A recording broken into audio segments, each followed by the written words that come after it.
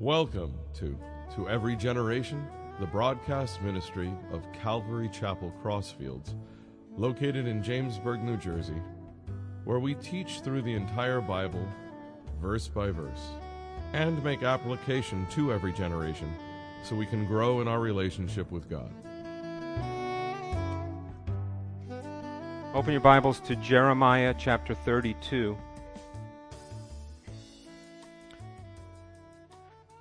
You know, there's a question going back many years, and I think it was originally brought about by skeptics or atheists or unbelievers, and that question is, and I'm going to probably rock some minds here today, can God create a rock so heavy that he can't lift it? You remember that question? Could God create, if God is omnipotent, if God is all-powerful, can he create a rock so heavy that he can't lift it? So, it goes along with the question asked in Jeremiah, is anything too hard for God? That question about the rock, I got a little explanation of, because it's kind of can make you think a little bit. On the website, gotquestions.org, it's a pretty decent website if you have any questions about biblical things. They seem to be pretty fair along the road. But this one here says, this question is frequently asked by skeptics of God, the Bible, Christianity, etc. If God can create a rock that he cannot lift, then God is not omnipotent. According to this argument, omnipotence is self-contradictory. Therefore, God cannot be omnipotent. So the question, could God create a rock so heavy he could not lift it? The quick answer to that would be no. But the explanation is far more important to understand than the answer. The question is based on a popular misunderstanding about definitions of words like almighty or omnipotent. These terms do not mean that God can do anything. Rather, they describe the amount of God's power. Power is the ability to effect change, to make something happen. God, being unlimited, has unlimited power, and the Bible affirms this in many passages. Therefore, God can do, this is important here, God can do whatever is possible to be done. But God cannot do that which is actually impossible. This is because true impossibility is not based on the amount of power someone has, but it's based on what's really possible. So the first part of that question is based on a false idea, that God being almighty means he can do anything. In fact, the Bible has itself lists of things that God cannot do. He can't lie. He can't deny himself. And the reason he can't do these things is because it's outside of his nature. It's out of his character.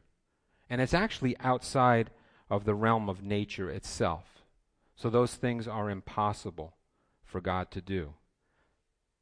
Today we're going to look at a very important and timely passage in the book of Jeremiah. Important because it shows us the humanity of a man who was used greatly by God, but who still had his failings and weaknesses. And timely because, listen, at one time or another, and maybe right now, we all go through feelings of doubt, of sorrow, and maybe even despair as believers. We'll experience troubles and trials and sicknesses and tests in this life.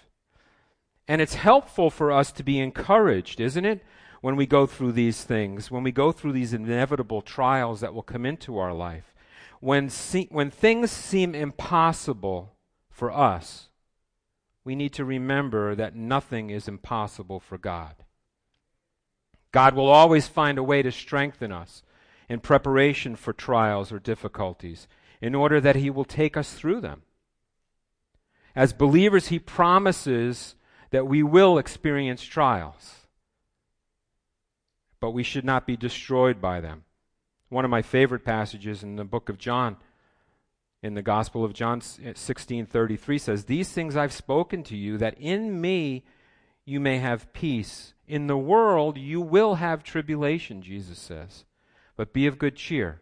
I have overcome the world." Praise the Lord for that. In Jeremiah 32, we meet the prophet at one of the lowest times of his life, one of the lowest points in his ministry. He was faithful for over 40 years to preach the message that God had given to him, but we have no record of anyone actually receiving that message. As a matter of fact, we meet Jeremiah in the chapter we're going to go through today in prison for the very fact that he was preaching that message. And some people even wanted to kill him. Why? Because he spoke the truth and people didn't want to hear it. We see that today in our culture too, that people who speak the truth of the Bible are shut down and shut out and rejected. Well, his message was one of judgment. It was judgment on the nation, judgment on the people for their continued disobedience to the Lord. And his mission was the last opportunity that God gave to Judah to turn from their sin and escape the coming judgment. Jeremiah was called the weeping prophet because he saw the condition of the people and their unrepentant sin, and he would weep over it. Jesus tells us in his Sermon on the Mount in Matthew 5 that if we mourn over sin, if we weep over sin, in other words, if we see sin the way God sees sin, that he will bless us and he will comfort us. It says in Matthew 5:4, "Blessed are those who mourn, for they shall be comforted." This is mourning over the sinful state of the world. This is mourning over your own sin. This is actually in agreement with God. And why wouldn't he bless us if we're in agreement with him? Jeremiah's tears were not only because he knew that God's judgment was going to come, but because the people wouldn't listen to him. No matter how hard he tried to get them to heed God's warnings. Just as a side note, as we meet people throughout our life, and we try to get them to see God's love and his grace and his mercy, and if they continually reject that message, do we feel the same way? Do we mourn for them? Do we weep for them? And maybe we have people in our life right now that we've been trying to tell about this wonderful, beautiful love story of Jesus coming to earth for their sin, and they reject it. And maybe people have become hardened toward God because of his long suffering. Now, as strange as that might sound, maybe they are hardening their hearts because they don't see his judgment. Maybe they see the things that are going on in the world, and they wonder if God will ever really judge sin. We're going to see also in this chapter that God is fair in all of his ways. And on a personal note, I'm thankful he didn't judge me before I came to faith in him. He gave me an opportunity, as he has many of you, to repent because of his patience, because of his long suffering, because of his love.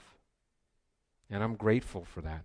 So as we jump in here, we're going to read through the first 15 verses in Jeremiah 32.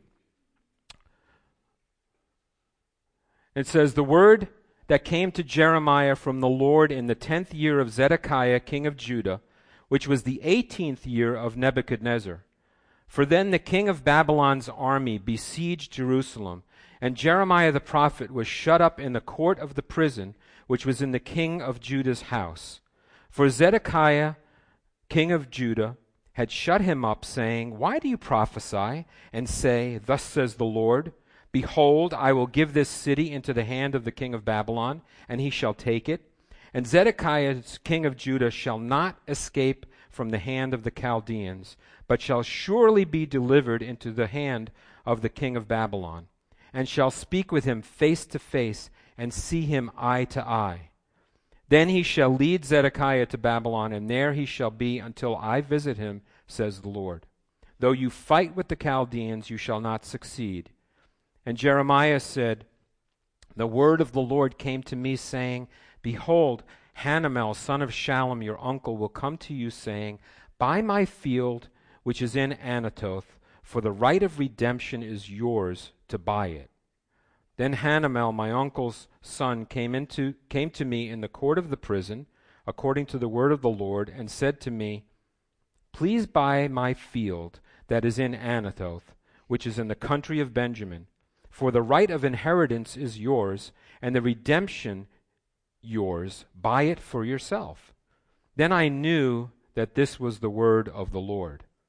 So I bought the field from Hanamel, the son of my uncle, who was in Anathoth, and weighed out to him the money, 17 shekels of silver, and I signed the deed and sealed it, took witnesses and weighed the money on the scales.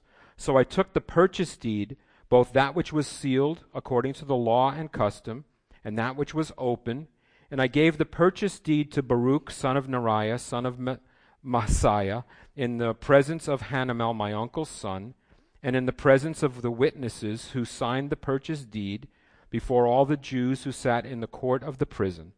Then I charged Baruch before them, saying, Thus says the Lord of hosts, the God of Israel, Take these deeds, both this purchase deed which is sealed and the deed which is open, and put them in an earthen vessel, that they may last many days. For thus says the Lord of hosts, the God of Israel, houses and fields and vineyards shall be possessed again in the land.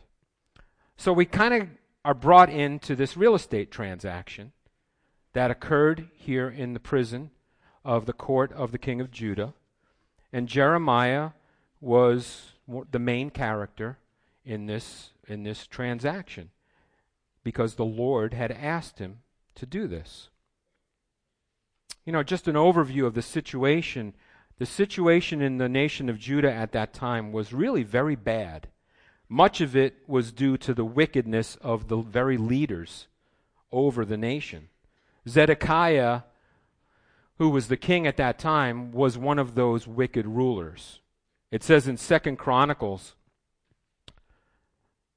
chapter 36 and verse 11, Zedekiah was 21 years old when he became king, and he reigned 11 years in Jerusalem. He did evil in the sight of the Lord his God, and did not humble himself before Jeremiah the prophet, who spoke from the mouth of the Lord. In verse 14 it goes on and says, Moreover, all the leaders of the priests and the people transgressed more and more according to all the abominations of the nations, and defiled the house of the Lord which he had consecrated in Jerusalem. So we see here the account of Zedekiah the king. He did evil in the sight of the Lord. And notice how God measures good and evil. He doesn't measure it sometimes how we measure it, by comparing ourselves to others. It's not about doing good works. It's not about belonging to a particular denomination. It's about following the Lord. It's about being obedient to God and being concerned about how God sees us, not necessarily how others see us. See, we're either doing evil in the sight of the Lord, or we're doing what's right in the sight of the Lord. Either way, he knows and he sees. And that's really what's most important. And look also how the king had influence not only over the nation and the people, but over the religious leaders too. How that can sort of trickle down from leadership in a country, that even the religious leaders would become corrupted. We see that today too. And we've kind of gotten used to it, haven't we? That, we don't think it's strange anymore for just the normal person to reject God, to reject the message of salvation. We see it as kind of commonplace. We're not surprised when we witness to people and they don't want to hear it. We're not surprised when we bring them the message of the gospel and they reject us. But haven't you even run into so-called religious people who even reject the truth of the Bible? We see that more and more. And I think in the political and social climate that we are in this country especially, it's become more and more difficult to stand up for righteousness. especially when we have in front of us well-known religious leaders who are going against the teachings of the Bible in order to stay relevant, in order to stay popular. It's a constant battle, isn't it, for believers to live biblically in an unbiblical culture. That's why Jeremiah can be a real inspiration to us. He was living in this culture. He was living in a very hostile world, but he remained faithful to his mission. And we can do the same thing. Look at the reason Jeremiah found himself in prison in verse 3. For Zedekiah, king of Judah, had shut him up, saying, Why do you prophesy and say, Thus says the Lord? Behold, I will give this city into the hand of the king of Babylon, and he shall take it. And Zedekiah, king of Judah, shall not escape from the hand of the Chaldeans, but shall surely be delivered into the hand of the king of Babylon, and shall speak with him face to face, and see him eye to eye. Then he shall lead Zedekiah to Babylon, where there he shall be until I visit him, says the Lord. Though you fight with the Chaldeans, you shall not succeed. So Jeremiah brings this message to the king that you will be defeated. Babylon is going to come in and they're going to ransack Jerusalem. They're going to ransack the country. They're going to take you out. They're going to take the people out. There's nothing you can do about it. But the king didn't want to hear the truth. Now, how many today don't want to hear the truth of what the Bible has to say? They reject it. The king wanted yes men to tell him nice things, not the truth that their sin was going to result in judgment and that the king himself was going to be delivered into the hand of the cruel Babylonians. The king didn't want to hear it. So what did he do? He imprisoned the prophet Jeremiah for bringing him that message. You know, Jeremiah was demonstrating what a real true disciple, a true follower of God looks like. There's a book that I use quite a bit in discipleship called Spiritual Discipleship. It's by Oswald Sanders. The author speaks about a lot of things, characteristics of discipleship, what it looks like in a believer, and that we're called not to just be believers, but to be disciples, to be followers. And in chapter 2, he speaks about the conditions for discipleship. He goes on and says that one of the conditions to be a true follower of Christ is unceasing cross-bearing. Unceasing cross-bearing.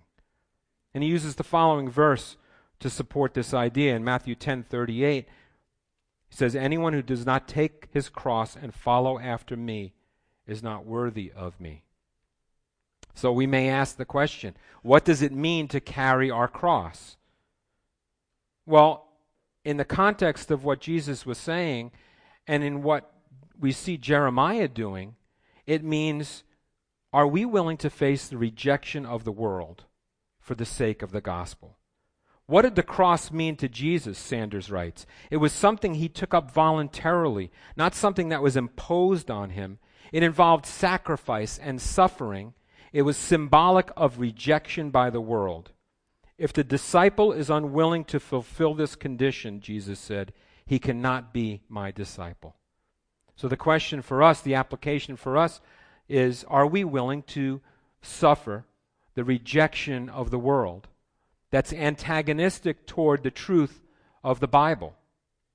Jeremiah endured the rejection from the world because he knew that the message was given by God, and it was the truth. He didn't always like it. Sometimes he even doubted. Sometimes he questioned the Lord, but he was faithful. That's what I love about Jeremiah. He was faithful to complete the mission. And then moving on, as we kind of unpack these few verses here, check out the unusual request that the Lord makes of Jeremiah. We spoke about this real estate transaction, right? So in verse 6, it says, Jeremiah said, The word of the Lord came to me, saying, Behold, Hanamel, son of Shallum, your uncle, will come to you, saying, Buy my field which is in Anatoth, for the right of redemption is yours to buy it. Then Hanamel, my uncle's son, came to me in the court of the prison, according to the word of the Lord, and said to me, Please buy my field that is in Anatoth, which is in the country of Benjamin, for the right of inheritance is yours, and the redemption yours. Buy it for yourself.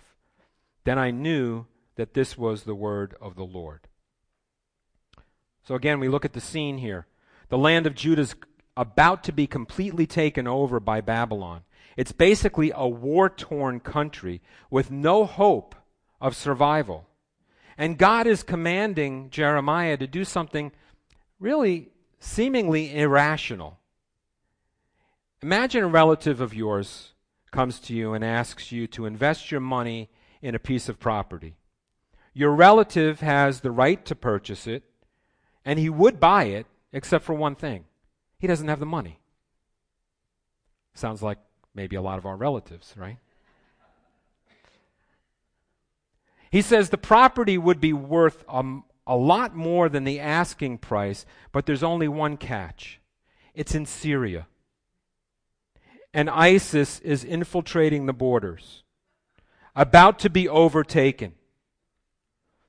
So knowing that the property would surely wind up in the hands of your enemy and you'd have no chance of occupying it, would you buy it? What if God commanded you to buy it? Would that make a difference?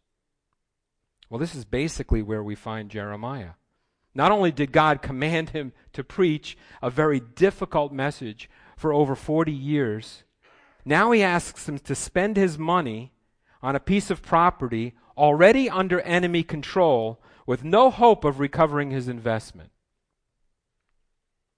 And notice what Jeremiah says at the end of verse 8. Then I knew that this was the word of the Lord. How did he know that this was the word of the Lord? Well, I don't see the real answer here, but this is just conjecture on my part. What might have convinced Jeremiah that this was the word of the Lord, that the Lord was asking him to do this very unusual, very strange thing, was the fact that it was so illogical. Do you ever find yourself in a place where the Lord's asking you to do something, you're really sure that it's God, and it makes absolutely no sense? I've been there. I know for me, I try to figure out God a lot in my limited mind when he has told me something that's beyond my ability to understand it. I want to figure it out. But what does it say in Isaiah 55? It says, For the heavens are higher than the earth, so my ways are higher than your ways, and my thoughts than your thoughts. God's ways are higher than our finding out. Many times, the mere fact that something sounds so illogical, and this doesn't go across the board, but that may be pointing to the fact that this is God. It doesn't sound right. It sounds impossible. It sounds illogical. But then Jeremiah knew it was the word of the Lord. Verse 16, Now when I delivered the purchase deed to Baruch, the son of Neriah, I prayed to the Lord, saying. So here's the order of events for Jeremiah. First he obeys the Lord, then he commits it to prayer. Now, this was a very strange command. This was very confusing to Jeremiah. And he was in a really low place. Remember, he was imprisoned for doing the Lord's work. He was doubting God. So this went against all of the logic of all of the years of his preaching. And it says, then he prayed. You know, sometimes we question the Lord, don't we, before we pray? Sometimes we want clarity. Sometimes we want complete understanding from the Lord before we step out in faith. I can understand that. I get what's going on here. But Jeremiah here shows us really a beautiful way to respond to the Lord. Step out in faith. Be obedient. He'll give you clarity. But be obedient to the Lord. Obey first, then pray for God to show him. So we're going to dig into Jeremiah's prayer here. So in verse 17 it says, "Ah, Lord God." Remember, he just gave him this very strange command to do this very unusual real estate transaction. And he goes on, he says, "Ah, Lord God, behold, you have made the heavens and the earth by your great power and outstretched arm. There is nothing too hard for you." So you see, it came to Jeremiah that this just seemed impossible. There's just no way that this is going to work out. And then as he prayed, he saw the Lord. Jeremiah was in great despair for the people who would not turn from their worldliness toward God. And he knew God was going to have to judge them. And he was at a point really of near hopelessness because of it. And on top of that, he's in prison. He's calling out to the Lord in prayer. By all accounts, by human understanding, his mission was a failure. And that's precisely where God speaks to him and gives him encouragement. In verse 17, we see Jeremiah beginning this prayer by recognizing God's character. Remember at the beginning we spoke about God's omnipotence. He can do nothing outside of his character. He can do nothing outside of his nature. So Jeremiah starts to see God's character, starts to see God's nature. And in our lowest moments, we should never lose sight of God's power, of God's majesty. Sometimes we may feel like God has abandoned us, or he's unable to solve our problems. But we can't measure God by our circumstances. We need to remember who he is, and that despite our circumstances, he doesn't change. Amen? The first thing Jeremiah prayed was to focus on his ability to do anything. I like how he begins with total faith in God. So we hold fast to that promise that nothing is too hard for God. Certainly, since he created the universe by his power, he would be able to bring Jeremiah through this very difficult time. Because the world is so unstable for us, we need to put our trust in something that is faithful, something that never changes. And the work of creation shows us God's power and majesty. Look what it says in Psalm 8.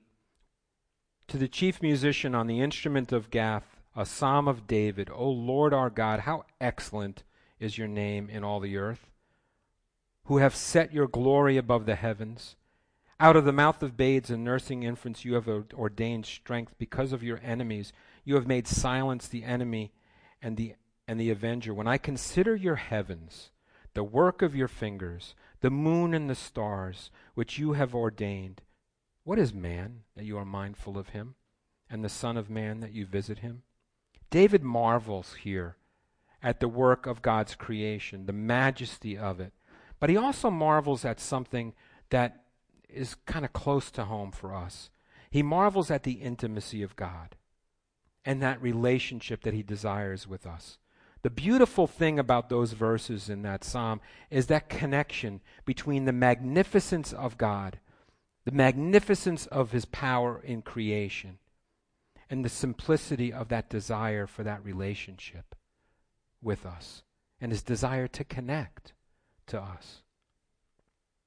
Jeremiah goes on in his prayer, and he kind of gives us a picture of this relationship in verse 18. You show loving kindness to thousands and repay the iniquity of the fathers into the bosom of their children after them. The great, the mighty God, whose name is the Lord of hosts. So he goes on and sees this now. First he mentions the beauty and the magnificence of creation, the power of God to create everything in this universe. And then he sees this multi-layered, sort of complex nature of God as he shows loving kindness or mercy to those who believe in him. But he also is faithful to punish those who turn away from him to do evil. And this gave Jeremiah great hope. In the midst of a society that was tumbling down into total depravity, Jeremiah needed to see that God would be impartial and just. When we look around the world and we see evil, we see wickedness, we can rest in the fact that God will always be fair, always be just. And Jeremiah strengthened himself to face his doubt, to face his despair. He strengthened himself in the power of God. It's like what Paul writes in 2 Corinthians.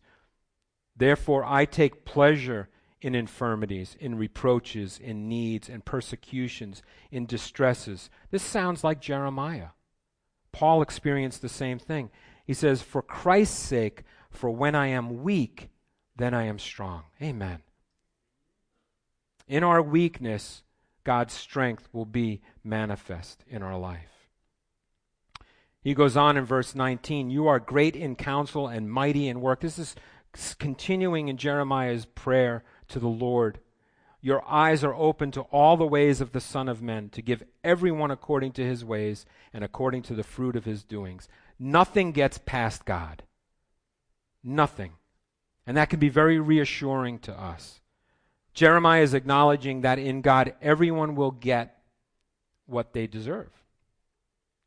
If we trust in the Lord for salvation, he'll give us everlasting life. If we reject that provision, we will be condemned to everlasting separation from the Lord. Remember, people make that choice. God never sends anyone to hell. He only confirms our choices. We're called by God to seek after him, and our free will then make that choice for or against him. He'll never force someone. He'll never interrupt our free will. Jeremiah goes on in verses 20 to 22. You have set signs and wonders in the land of Egypt to this day, in Israel and among other men. You have made yourself a name as it is this day. You have brought your people Israel out of the land of Egypt with signs and wonders, with a strong hand and an outstretched arm, with great terror. You have given them this land, of which you swore to their fathers to give them, a land flowing with milk and honey. You know, Jeremiah continues to just express all of the things, all of the promises that God promised to the nation, that he fulfilled every one of them. He didn't hold back anything. He continues to magnify the name of the Lord because of his faithfulness and provision.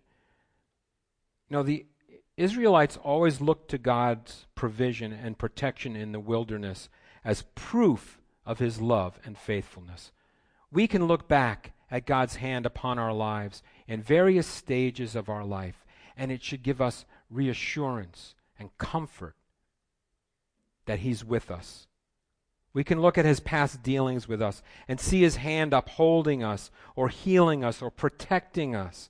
And we know that the next trial, the next difficulty, God will be able to take us through. And notice, God's faithfulness was demonstrated in the nation's life, in the Israelites' life, in the wilderness. Notice he didn't remove them from the wilderness, but he was with them all the way through, as he will be for us. Moving on in verse 23 through 25. And they came in and took possession of it. So this is the people. This is going on about the promise of God to give them the land. And they came in and took possession of it. But they have not obeyed your voice or walked in your law. They have done nothing of all that you commanded them to do. Therefore you have caused all this calamity to come upon them. Look, the siege mounds. They have come to the city to take it. And the city has been given into the hand of the Chaldeans who fight against it because of the sword and famine and pestilence. What you have spoken has happened. There you see it. And you have said to me, O Lord God, buy the field for money and take witnesses. Yet the city had been given into the hand of the Chaldeans. There isn't a question mark there in your Bible, but maybe there should be. He says, and you have said to me, O Lord God, buy the field for money and take witnesses? Perform this transaction to buy this property in a place that I know is already given over into the hand of the enemy? See, this prayer is very interesting. We get to see kind of the heart of the prophet Jeremiah here. His obedience to the Lord, it's unquestionable. He obeyed. But then we start to see, even through this prayer, kind of as he's starting to doubt, as his faith is kind of starting to wither here. If God continually told him about his judgment on the nation and total devastation of the land, then why would he have Jeremiah buy a piece of property in Judah? Sometimes God will direct us in a certain way, won't he? But we won't understand why.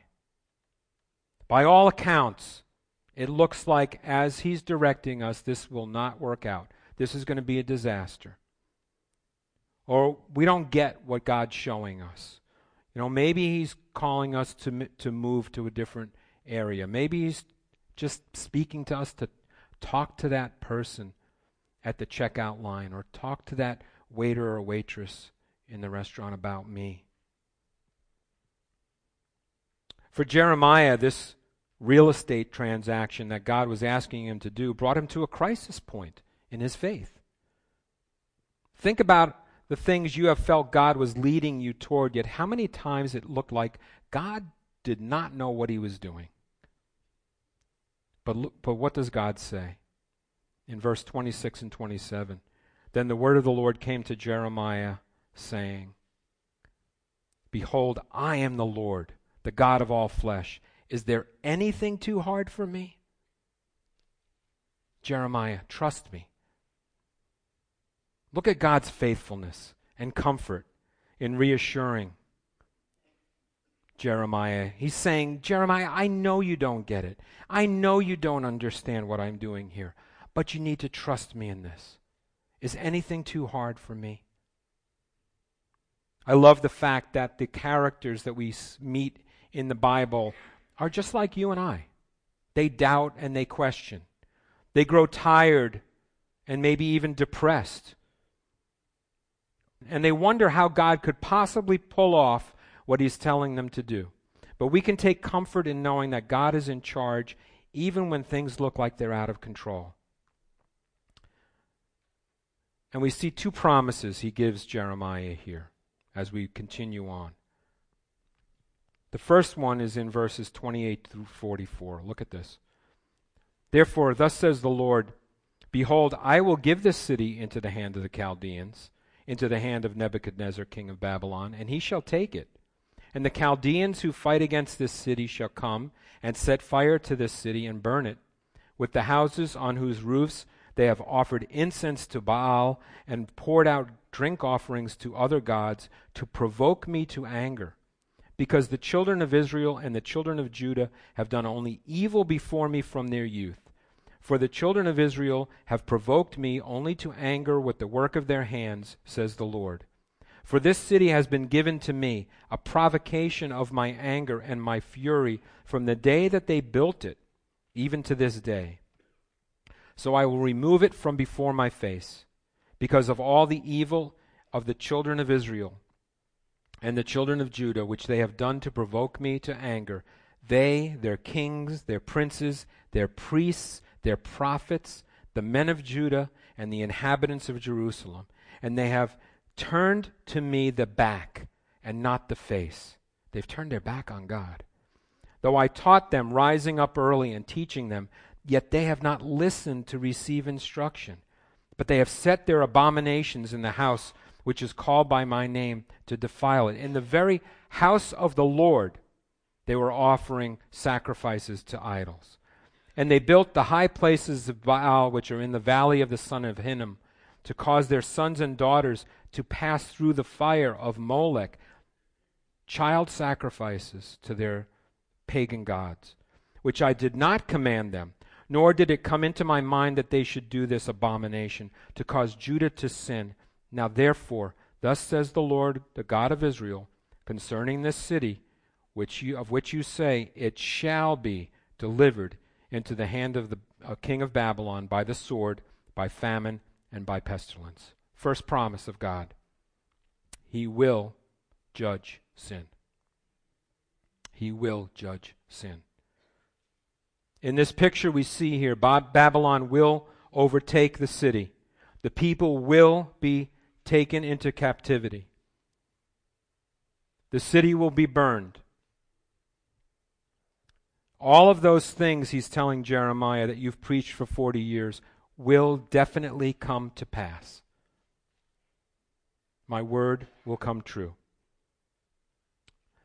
But look at the other promise. Remember I said he gave two promises.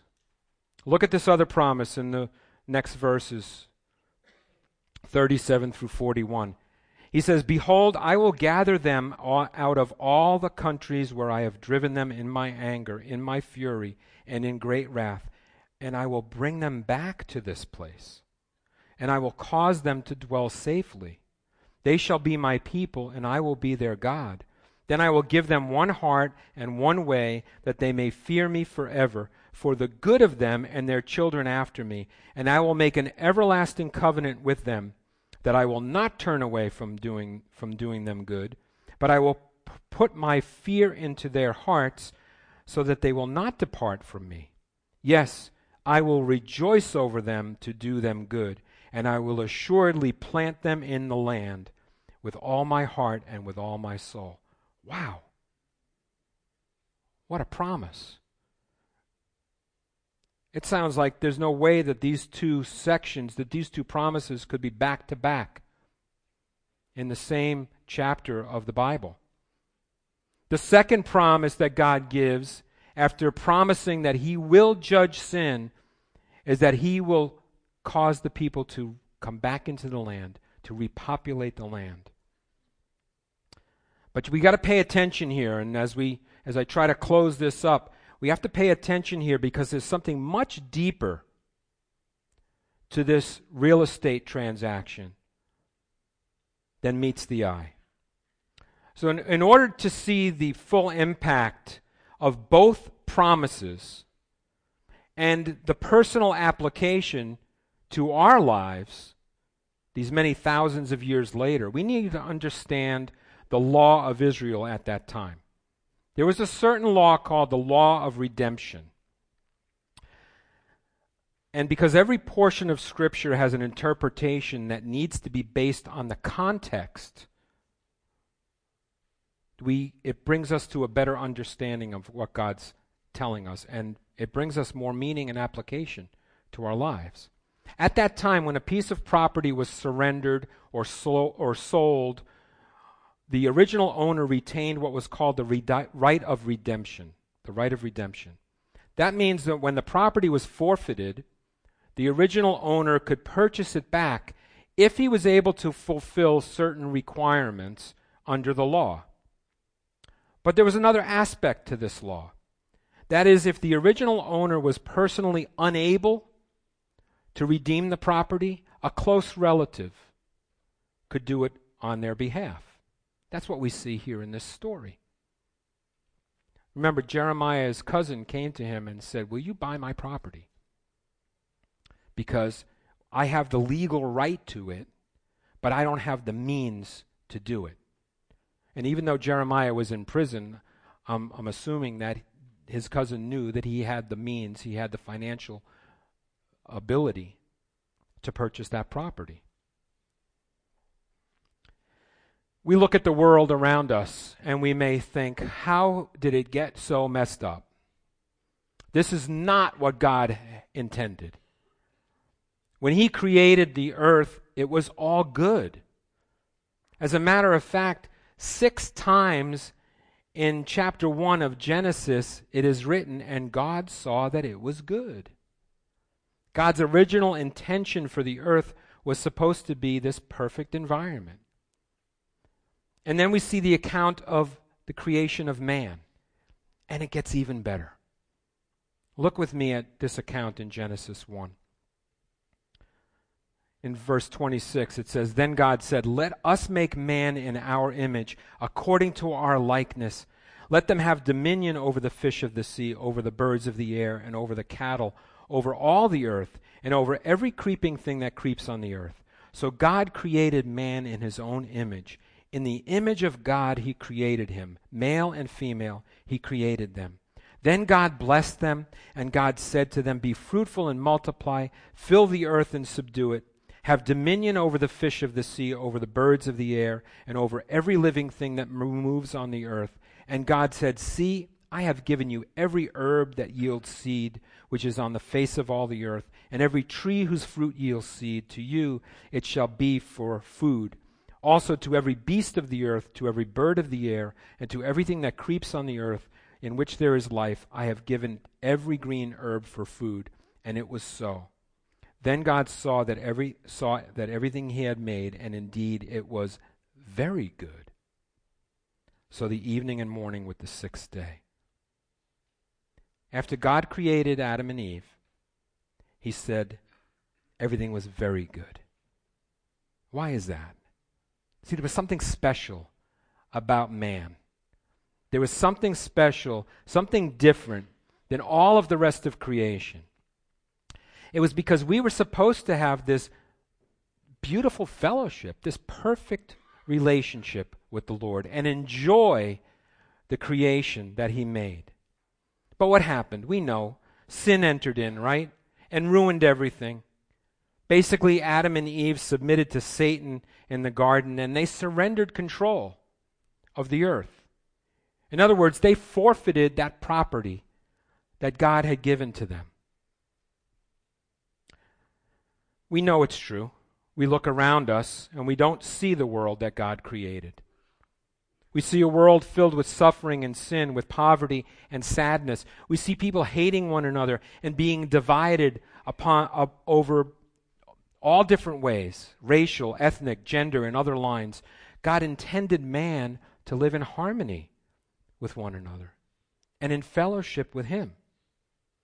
Just like the nation of Judah, who forfeited the right to the land because of their disobedience and rebellion, all of creation has done the same thing. But just like in that right of redemption, in that law, God created a plan to redeem the world back. See, as the original owners, so to speak, of this world, we don't have the ability to redeem it back. We have the right, but we don't have the ability. See, we're spiritually poor. We can't at all redeem this world back on our own.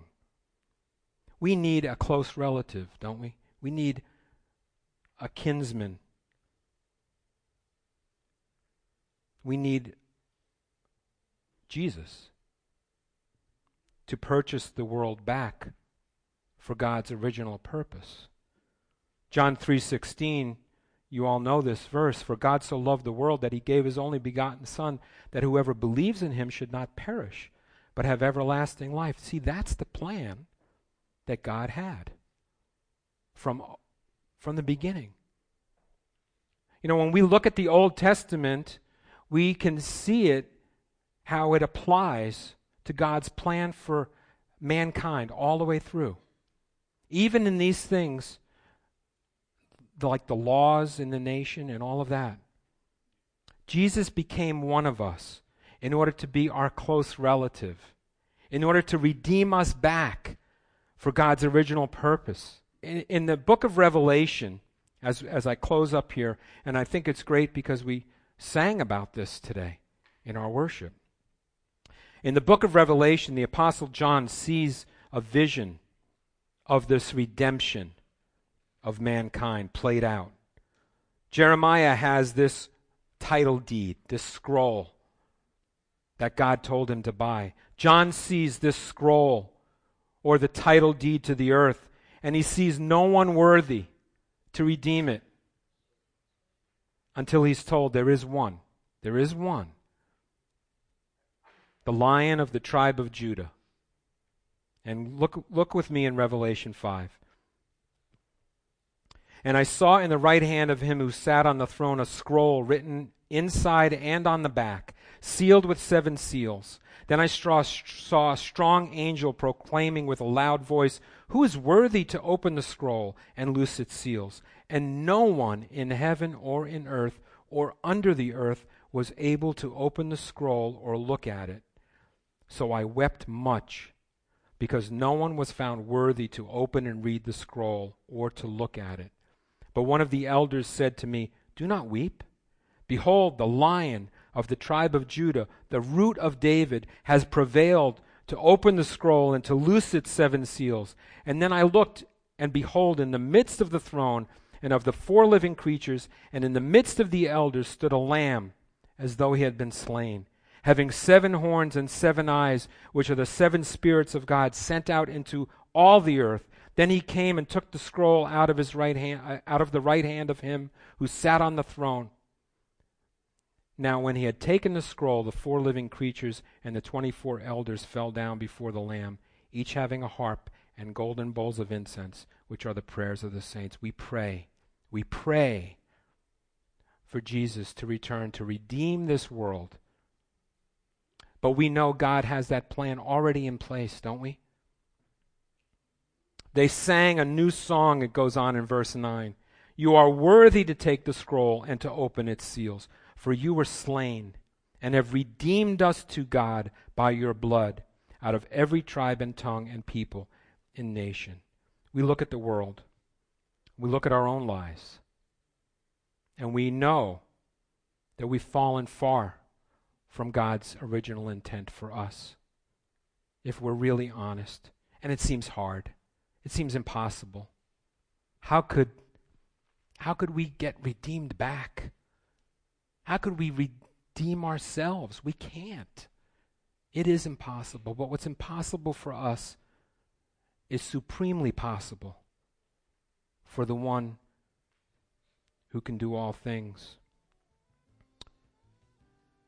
Leave this verse with you. We already read it before. Jeremiah 32:27. "Behold, I am the Lord, the God of all flesh. Is there anything too hard for me?" Let's pray.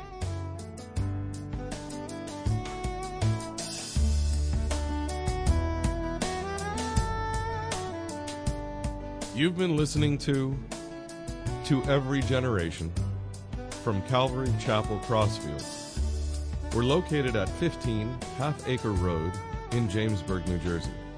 We meet for Bible study Wednesdays at 7:30 p.m. and Sunday service begins at 10:30 a.m. On Sundays, we have children's church for all ages, in addition to infant and nursery care. You can find out more about the ministry here at Calvary Chapel Crossfields by going to cccrossfields.org. Thanks for listening, and may God bless you.